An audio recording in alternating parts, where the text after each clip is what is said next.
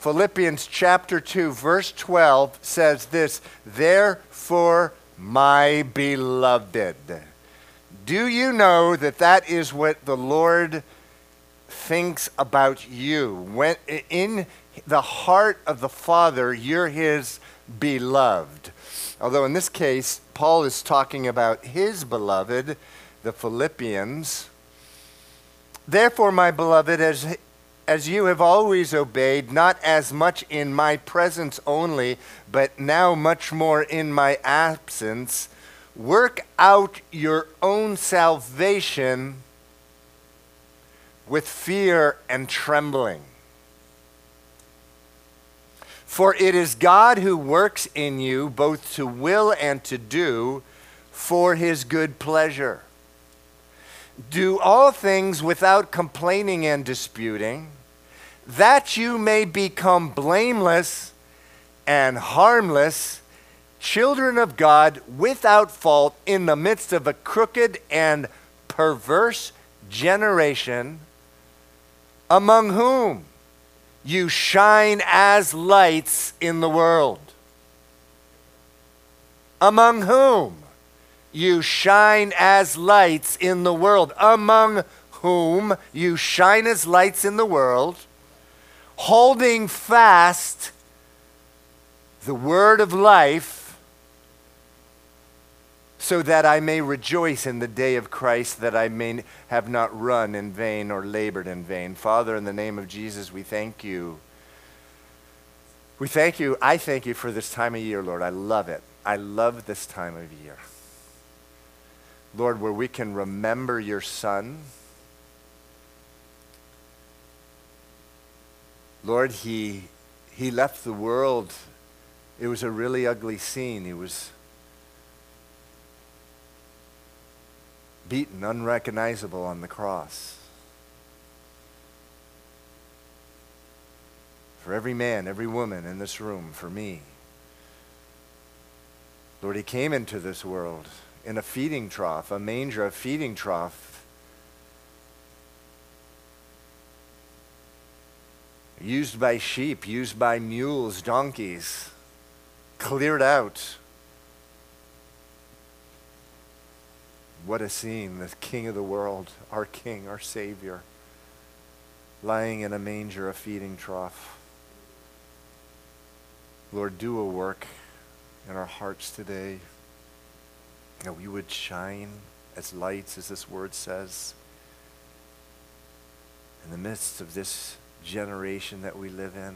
It's crooked, it's crooked, it's twisted.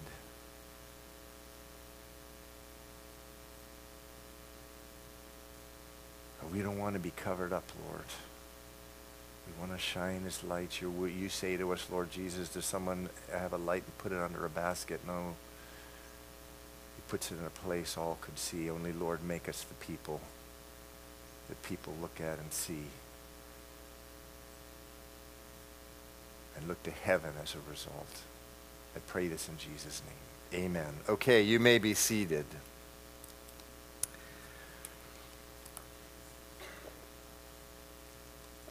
Okay, be a Christmas light, part 2. Verse 14 says, do all things without complaining and disputing, meaning arguing. Do all things without complaining and disputing, arguing, that you may become blameless and harmless, children of God without fault in the midst of a crooked and perverse generation, among whom you shine as lights in the world. And then it says, holding fast the word of life. Holding fast the word of life. Now that phrase there, holding fast the word of life, in many translations, including the King James Version, it says this, holding forth the word of life.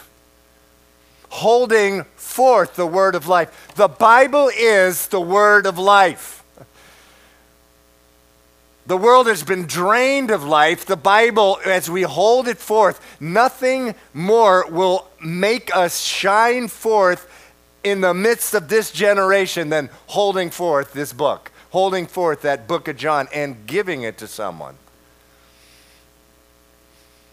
I love all the Christmas light stuff. I said this last week. Lights on trees, lights on houses, lights on buildings, lights on poles. If you have lights on your hat today, I love it all. But I want to be a Christmas light that shines brighter than any of those lights. The good news is that I and you, all of us, have the capacity to do that. A Christmas light where there may be lights on trees, houses, buildings all around you, but people are looking at you because you're shining brighter than all those lights. So let me pause and talk about Jesus. Not at his birth, but after his resurrection. The Bible says he was taken up to heaven. And after that time, the Apostle Peter gave the first sermon that was ever preached. I'm preaching a sermon. There actually was a first sermon. It's in Acts chapter 2. And the entire sermon, it's written down there. And there's about 3,000 people looking at this first sermon. And you know what this first sermon, you know what he said? He told the people, you are guilty of crucifying Jesus Christ. That's what he said. The same can be said of every one of you. You are guilty of crucifying Jesus Christ. Your sin, my sin, crucified Jesus. That's what the Bible teaches. It was either Jesus comes and dies because you sinned, or it's you going to hell forever. He loved you so much, he came and was crucified for your sin. You are guilty of crucifying Jesus, and so am I. And so Peter told this at the very first sermon in Acts chapter 2. He says, you're guilty of crucifying Jesus. It says his words, cut them to the heart. I hope that's cutting yours. And in Acts chapter 2, it says the people cried out to Peter and said words to the effect, okay, we're guilty. What do you want us to do? At which point he said this. He said, Peter replied, repent, be baptized, every one of you, in the name of Jesus Christ for the forgiveness of sins, and you will receive the gift of the Holy Spirit. You become a person who has the gift of the Holy Spirit. The Bible says the Holy Spirit's the light in you. It says that 3,000 people gladly received that word. They gladly received the gift of the Holy Spirit. Again, the Bible says when you repent, you turn to God, believing who Jesus Christ is, what he did for you, you will receive the gift of the Holy Spirit. Ephesians chapter 1 verse 13 says this, when you believed in Christ, he identified you as his own by giving you the Holy Spirit. And so you become a person with the Holy Spirit living inside of you. The Bible says in 1 Corinthians chapter 3, it says, do you not know that you are the temple of God and that the Spirit of God dwells in you? This is a sermon. Be a Christmas light. You have that capacity because you have the Holy Spirit. It says in Ephesians chapter 2, I think it's verse 11, it says, for you were once darkness, but now you are light in the Lord. Verse 11 or 12. Now you are light in the Lord. You were once darkness, now you are light in the Lord. So the moment you receive Jesus Christ into your life, the moment you say, yes, Lord, I'm finished being a God of my own life, come in, be my God, be my Lord, be my Savior, he comes in. It's a promise. He promises that. He's a God of mercy. He does not reject, push back anyone who comes to him with a heart of surrender. He comes in and you become a light in the Lord. However, we discussed this last week. At the beginning of your walk with God, you have difficulty, or people have difficulty seeing that light. And why was that? Someone shouted out. Let me give you a Christmas star. Put a little Christmas star sticker on your forehead if you get this right. Why is it that people have difficulty seeing the light of a brand new believer? Baggage. Who was that? Raise your hand. Okay, I'll remember. Okay, two stars. You get baggage. I get baggage. Everybody comes into the kingdom of God with baggage. Pride, selfishness, anger, unforgiveness, anxiety, addiction to alcohol, drugs, and porn, obsession. What do people think of me? Obsessed. Compulsions to make as much money as I possibly can right now. Insecurities, baggage. Your baggage prevents people from seeing your light. God accepted you just the way you are with all that stuff. Some of the people like me had all of them and still have some of them. He accepts you exactly the way you are. However, he loves you too much to let you stay that way, and he loves his glory too much. So hence, chapter 2, verse 12, we were in it last week. Briefly, it says, therefore, my beloved, you can read with me, Philippians chapter 2, verse 12, therefore, my beloved, as you have always obeyed, not as much as in my presence only, but now much more in my absence, work out, doesn't say work in, work out your own salvation with fear and trembling. Now this does not mean that you work for your salvation. He's talking to people who are already saved, but they got baggage. And work out your salvation. Work out that salvation with what? Fear and trembling. Meaning not, oh, yeah, I know I got that anger issue, but I'm Irish. And that's just who we are. Or, oh, yeah, I got this issue, with lust and sensuality, but I'm not going to say the country, but,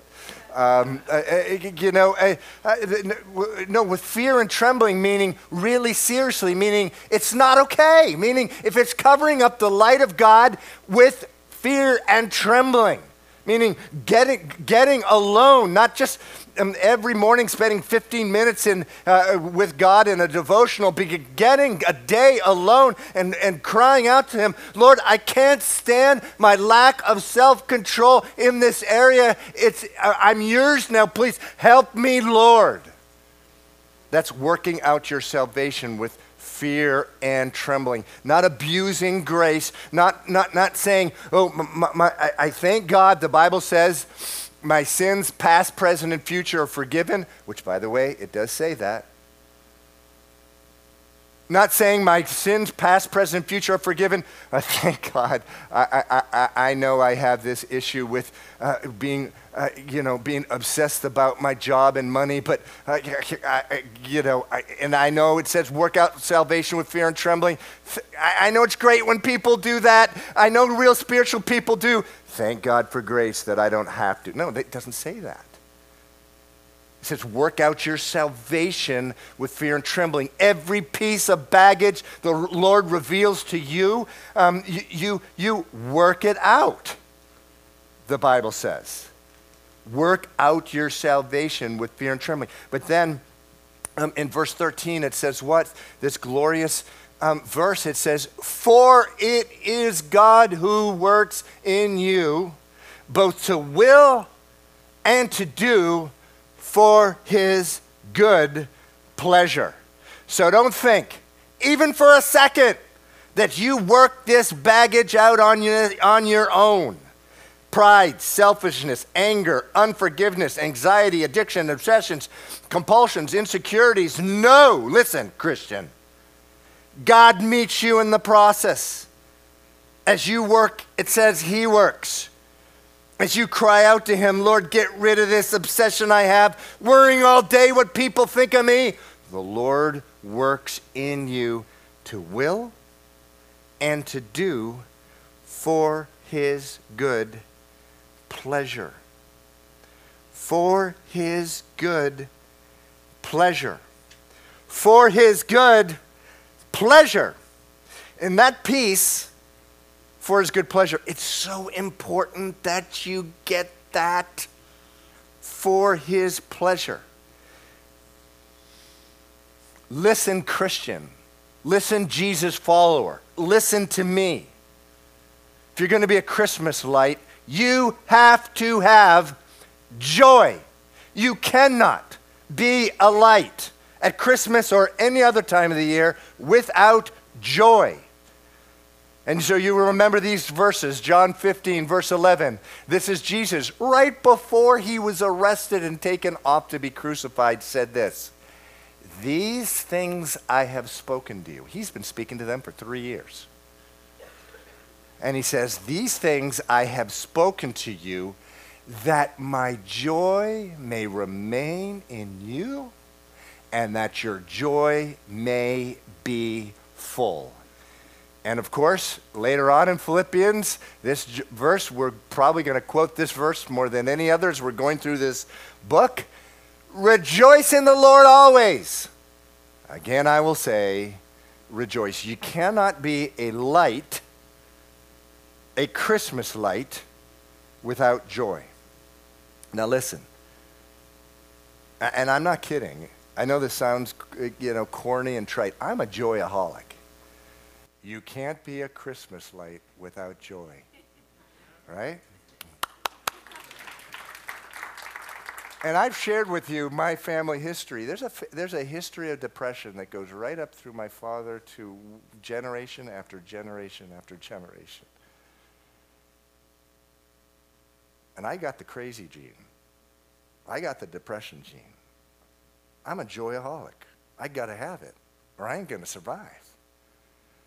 And I got to tell you, I can think of no greater source of joy in my life than knowing that it gives the Lord joy, pleasure, when I am working out my salvation, my baggage just out of my life. It says, for his good pleasure, in verse 13. It says at Calvary Chapel, when you are working out your issues, and don't play make pretend you got issues. When you work them out with the Lord, it's his good pleasure. You're giving him joy. That's what it means. Verse 13. It is his good pleasure. You're giving him joy. And I don't know about you, but when I consider that I can do something to give the God of this universe, who loved me and died for me, joy, that gives me joy. Be a Christmas light. Joy will make you a Christmas light. But let's move on. Verse 14. Again, we started with this. Do all things without complaining and disputing, that you may become blameless and harmless, children of God without fault in the midst of a crooked and perverse generation, among whom you shine as lights in the world. So do everything without complaining and disputing or arguing. And by the way, can I just take a little pause? That includes your spouse. I mean, a lot of us, we think we have an excuse to go home and complain to our wife or our husband. Wait a second. The Bible says, do all things without complaining or disputing. Well, we're one flesh. Remember that? I tell you, I've been on a mission. You can ask my wife. I do not vent to my wife. I do not do it. Why do I want to poison her? Why do I want to do that? It says, do all things without complaining or disputing. I don't present an issue to Stephanie until I have first presented my complaint to God. When you have a complaint, don't go to your spouse, your friend, get on the phone, go directly to God. Do what the Bible says you're supposed to do. Do we have Psalm 61:2? Oh Lord, oh God, listen to my cry. It doesn't say, oh husband, listen to my cry. It doesn't say that. Are you ladies going home? Your husband walks in, you're complaining. No. I ask you, first, have you presented it to God? Oh, God, listen to my cry. Hear my prayer. From the ends of the earth, I cry to you. Sometimes it feels like God is on the other end of the earth. He's not. He's right in front of you. He's inside of you. From the ends of the earth, I cry to you when my heart is overwhelmed. Do all things without complaining or disputing. Listen, Calvary Chapel, you can do two things. You can try to obey that verse, be a Christmas light by obeying that verse, by just keeping the complaints in, the arguments in, and then eventually you're going to be called, what? Passive aggressive, because after 3 months of keeping it in, you're going to be going, blah, you know, you're getting, whoa, that guy's really aggressive. I thought he was passive. Or, you will fit that. Or you can obey this by going to God and saying, I got this person in my life, and it's usually people. Lord, please, help me. I am incapable of loving this person. I'm incapable of the patient. It's not running away from them, this person, not running away from the trial. Do all things without complaint. This is be a Christmas light sermon. Notice it says all things. Do all things without complaining and disputing. Some of you may remember our sermon on Philippians 1:21. Someone shout out Philippians 1:21. Someone just shout it out really loud.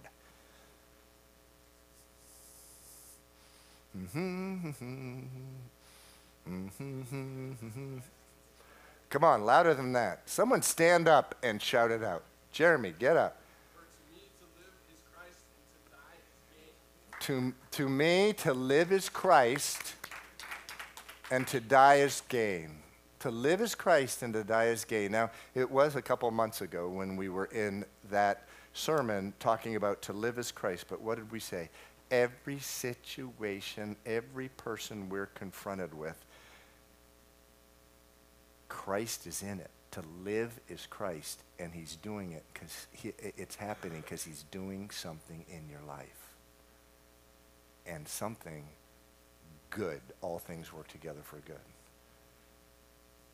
And that's how you see these verses. Whoa, what's going on here? Do all things without complaining and disputing. The Lord provides a way to do this.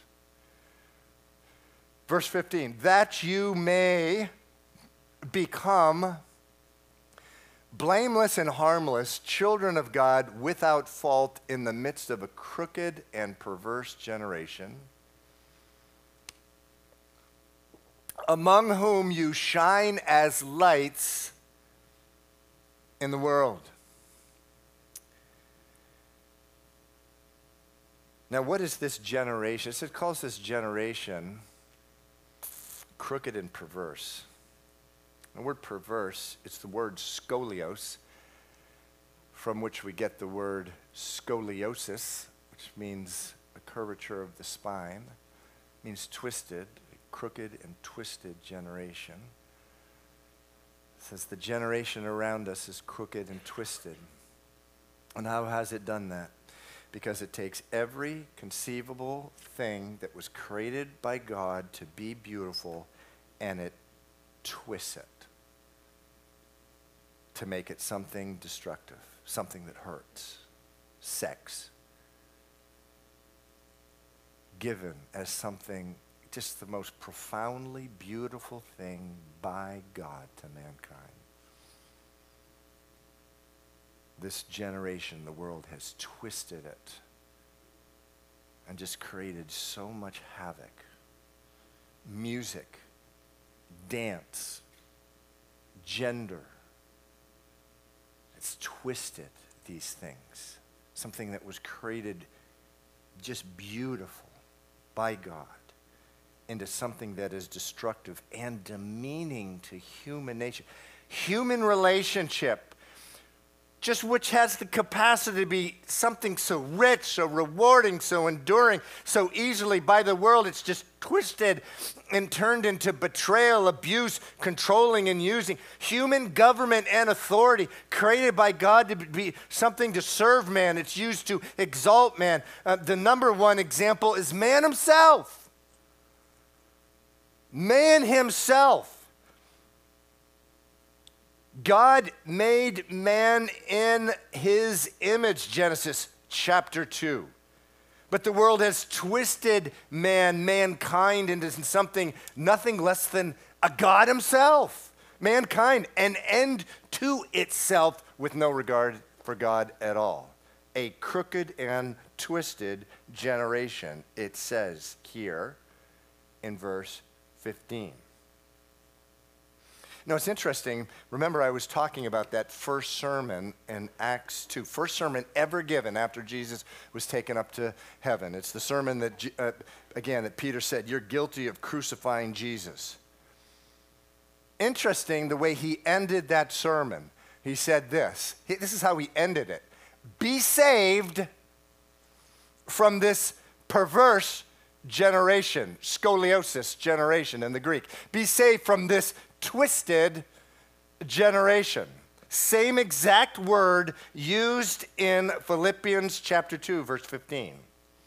Shine as lights in the midst of this crooked and perverse generation. So listen, the only difference, of course, which is a huge one, Philippians 2:15, rather than talking about you being saved out of the perverse generation, which, by the way, there's some of you in here who are not yet saved. You are part of the perverse, twisted generation. You're part of it. You have not been saved out of it. It's a prayer of faith getting saved out of it.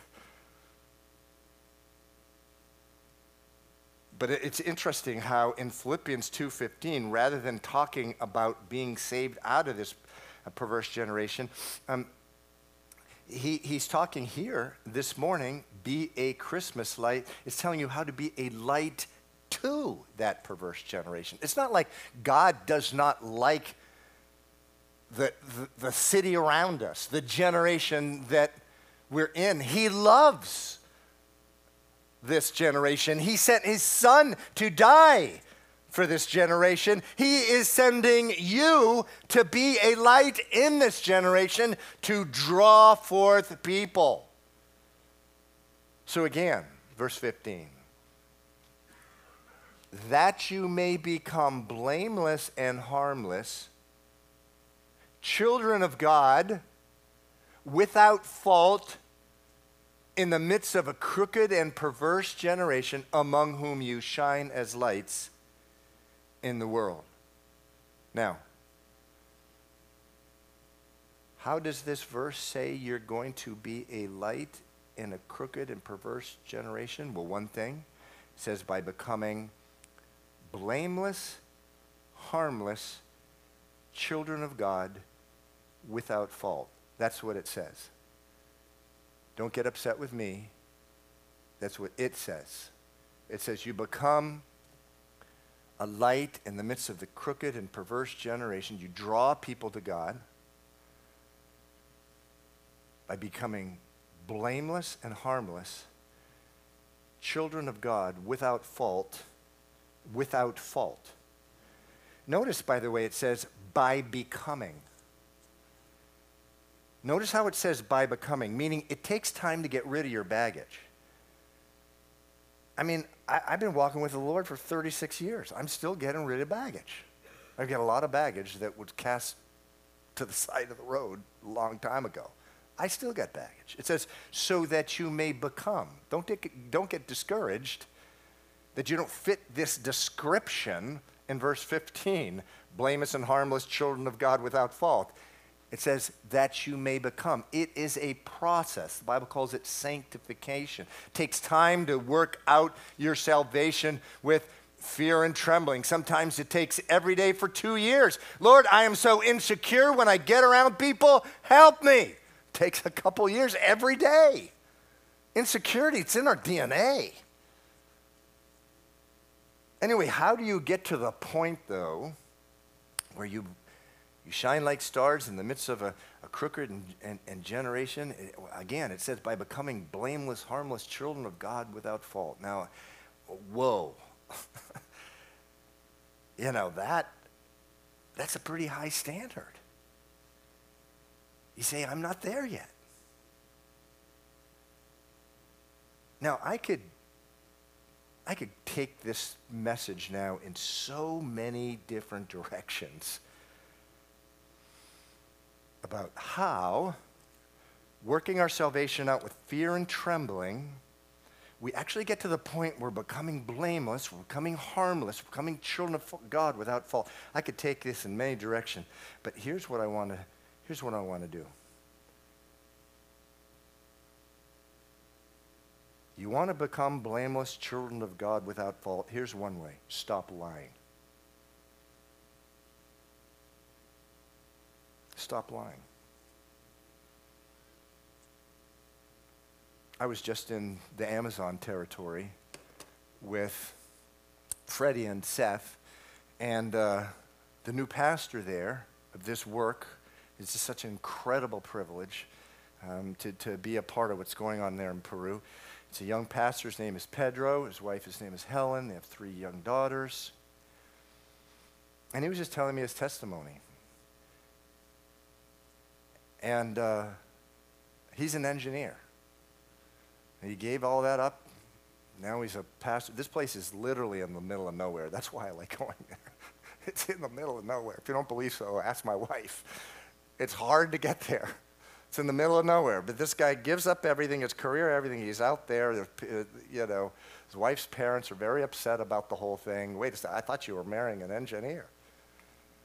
I thought you were marrying a lawyer. Why did he become a pastor? And he was telling me his testimony, and when he was an engineer now in Peru, although it's not a very big country, it is the second largest producer of silver, zinc, and copper in the world. It's got these mountains just filled with silver, zinc, and copper. And so he was hired as an engineer by one of the mining companies, and he was a couple months into a job. He's excited about his job, and his boss comes in and wants him to sign a paper, and on the paper it says, you're signing acknowledging that you have 3 years of experience. It's a brand new job. He's all excited about his job. The situation there is not like here. It's hard to get jobs in Peru. They don't work 5 days a week there, by the way. It's 6 or 7 days every week. They don't have they don't have unions. You know, the thing unions bought you the weekend doesn't exist there. And so he has this job, but he's signing this paper. They want him to sign his paper. It's his job. His boss is saying, sign it. I mean, he has 6 months of experience. It's this gigantic company. And so what had happened, his company, his engineering company, had been hired by a mining firm, and they agreed, oh yeah, all our engineers have at least 3 years of experience. And here's this guy, this young kid at the time, and he's like, what am I going to do?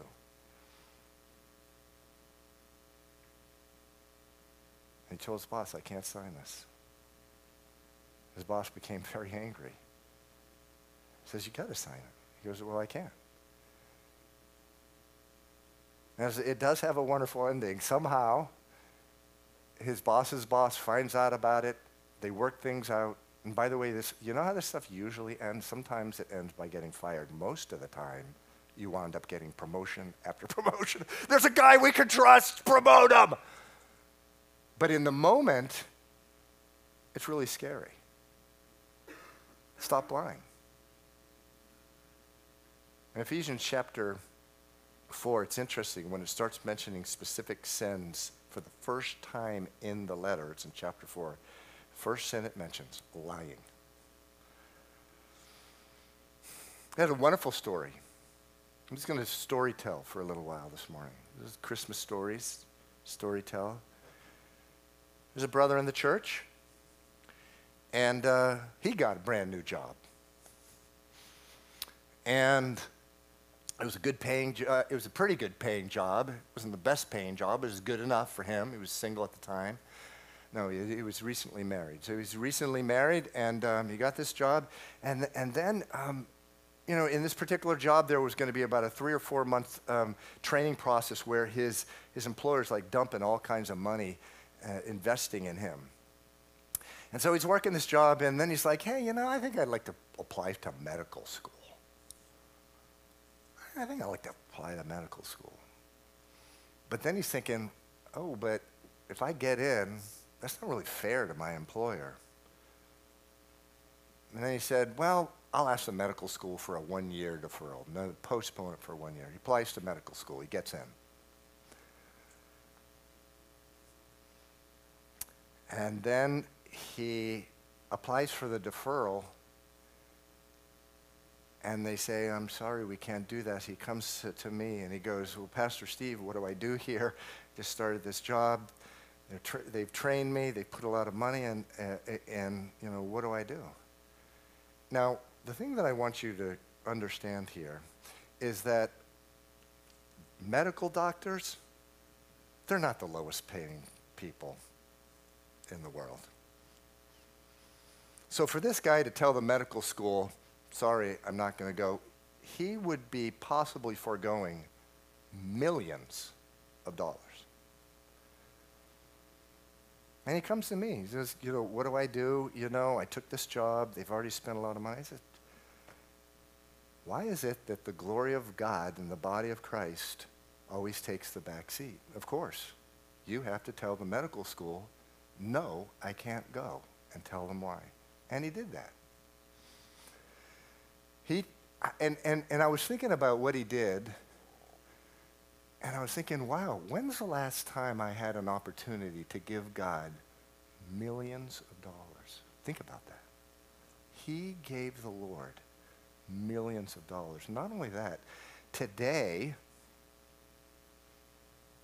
5 years later, by the way, he applied again and got in. But today, his testimony is that was the turning point. That incident was the turning point of his entire Christian life. Because he grew up poor, and he just said, I just had the mentality that as a Christian, just God wants to bless you, and he sort of gives you permission to shade the truth. That was in my DNA. And he said, I went from there to a life of absolute surrender. That changed his life. But guess what? He's a light in a crooked and twisted generation. The story gets even better for me. I asked him, so what is your employer going to think if you go to him and say, sorry, I got to go to med school? He says, they won't even care because so many people do it. See, the world is just so used to no integrity. But if the Christian church wants to shine as a light in a crooked and twisted generation, we got to start offering God millions of dollars in these situations. And let me tell you, these things usually happen at work. Interesting word study, and I know this is Calvary Chapel, and I know you love to dive deep into the word. If you look at this verse 15, let's look at it again. That you may become blameless and harmless. That word harmless is the Greek word simple. In fact, some of your Bibles may say simple. It's the Greek word akarios, just means simple. Here's a verse I love. It's one of my favorite songs too, Romans 16:19. I want you to be wise in what is good and simple concerning evil. Now, some translations say, be excellent in what is good and innocent of evil. This is the more literal translation. I want you to be simple concerning evil. What does that mean, simple concerning evil? It means when you see something evil, you don't try to start, how can I complicate things and make this seem a little less evil so I can do it? I'll give you an example. I was talking to a Christian a couple of months ago, and he was just flying back and forth to this one particular country, and I'm like, well, how do you do that? And he goes, well, yeah, I have this friend. He works for the airline, and he just gives me his pass that I'm a family member. So I just go into the airline and say, yeah, I'm a family member. And so he's going back and forth. I said, wait a second, you're not a family member. And he says, I am when I'm flying. That's called not being simple with what is evil. Well, by the grace of God, the next time he flew, he stopped doing that. You can't be a light in a twisted generation that does nothing but lie and lie and lie if you're lying. By the way, anyone know what the verse is right after Romans 16:19? Be excellent in what is good. Be innocent of evil. Anyone know what the next verse is? And the God of peace will soon crush Satan underneath your feet. And the God of peace will soon crush Satan underneath your feet. If you're lying, Calvary Chapel, don't expect the Lord to crush Satan underneath your feet. The Bible says this about what God thinks about lying. Lying lips are an abomination to the Lord. Now, from time to time you hear this thing, well, God doesn't grade sin. Every sin is the same. That's not true. It's not true. An abomination is an exceedingly great sin in the eyes of the Lord. Lying lips are an abomination to the Lord, but those who deal truthfully are his delight and are his light. The light in a twisted generation. So how else, let's go back to our verse, how else do you shine as light in the midst of a crooked generation? Well, verse 16, it says, hold fast the word of light. So the end of verse 15 says, it says again, do all things, it says, become blameless and harmless, verse 15, children of God without fault in the midst of a crooked and perverse generation, among whom you shine as lights in the world, holding fast the word of light. But a lot of translations say this, holding forth the word of life. Holding it forth, holding it out. Another translation says it like this, holding out to them the word of life. You will be a Christmas light in this world, because guess what's been twisted in this world is more than anything else, it's just the truth. The truth. Example, God is love. He would never send anyone to hell. No, that is partial truth. John 3:16, God so loved the world. But if you go reading on in John 3, it says, he who believes in the Son has everlasting life, and he who does not believe the Son shall not see life, but the wrath of God abides on him. The world needs to hear, that hold forth the word of life. There is no purpose in life. Wrong. That's a twisted truth. Isaiah 43:7 says, everyone who's called by my name, I have created for my glory. The purpose of your life is his glory. If you're good enough, you can have a relationship with God and go to heaven someday. No, twisted truth. Romans 3:12 says, there is no one good, not one. Romans 6:23 says, the gift of God is eternal life. All religions are the same. All roads lead to heaven. No, twisted truth. John 14:6 says, Jesus says, I am the way, I am the truth, I am the life. No one gets to the Father but by me. You want to shine as a light in a twisted and crooked generation? Hold forth the word of life. So we're going to have communion now. The worship team could come up. This Christmas Sunday, it's about the birth of Jesus. But he was born so that he could die. God didn't leave it up to our best guess to figure out who he is. This whole thing the world calls the truth is that, everyone's got a truth. Everyone's just got to figure out on their own and try to figure out who God is. The Bible says no. God did not leave it up to your best guess to figure out who he was. He sent his son, and he sent the word of God. And he sent his son to live for you. So the Bible says that the requirement for heaven is perfection. And his perfect life, the Bible says that Jesus was tempted in every single way that you and I have been, except without sin. And he, if you ask him to be your Lord and Savior, will credit his perfection to you. Doesn't mean you'll stop sinning, but when God sees you, he sees his son, the perfection of his son. The Bible also says that he lived for you. He says he died for you.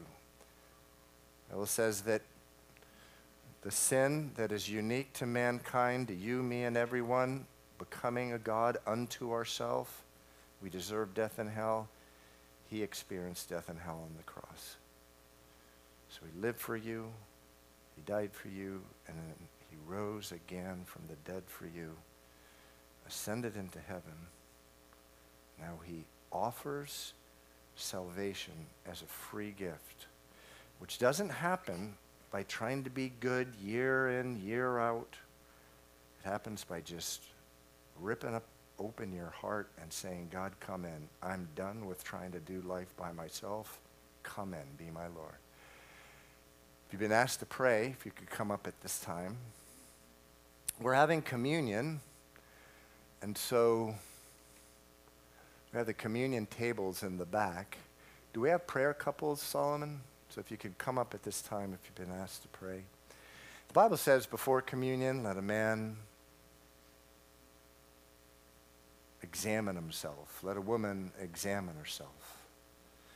So before we have communion today, this is a time to examine yourself. If there's something you'd like to pray about before communion this Sunday, before Christmas, there's something you'd like to pray about. If you're in leadership, if we could just get a couple other leaders. We need a couple more prayer couples up here. Thank you.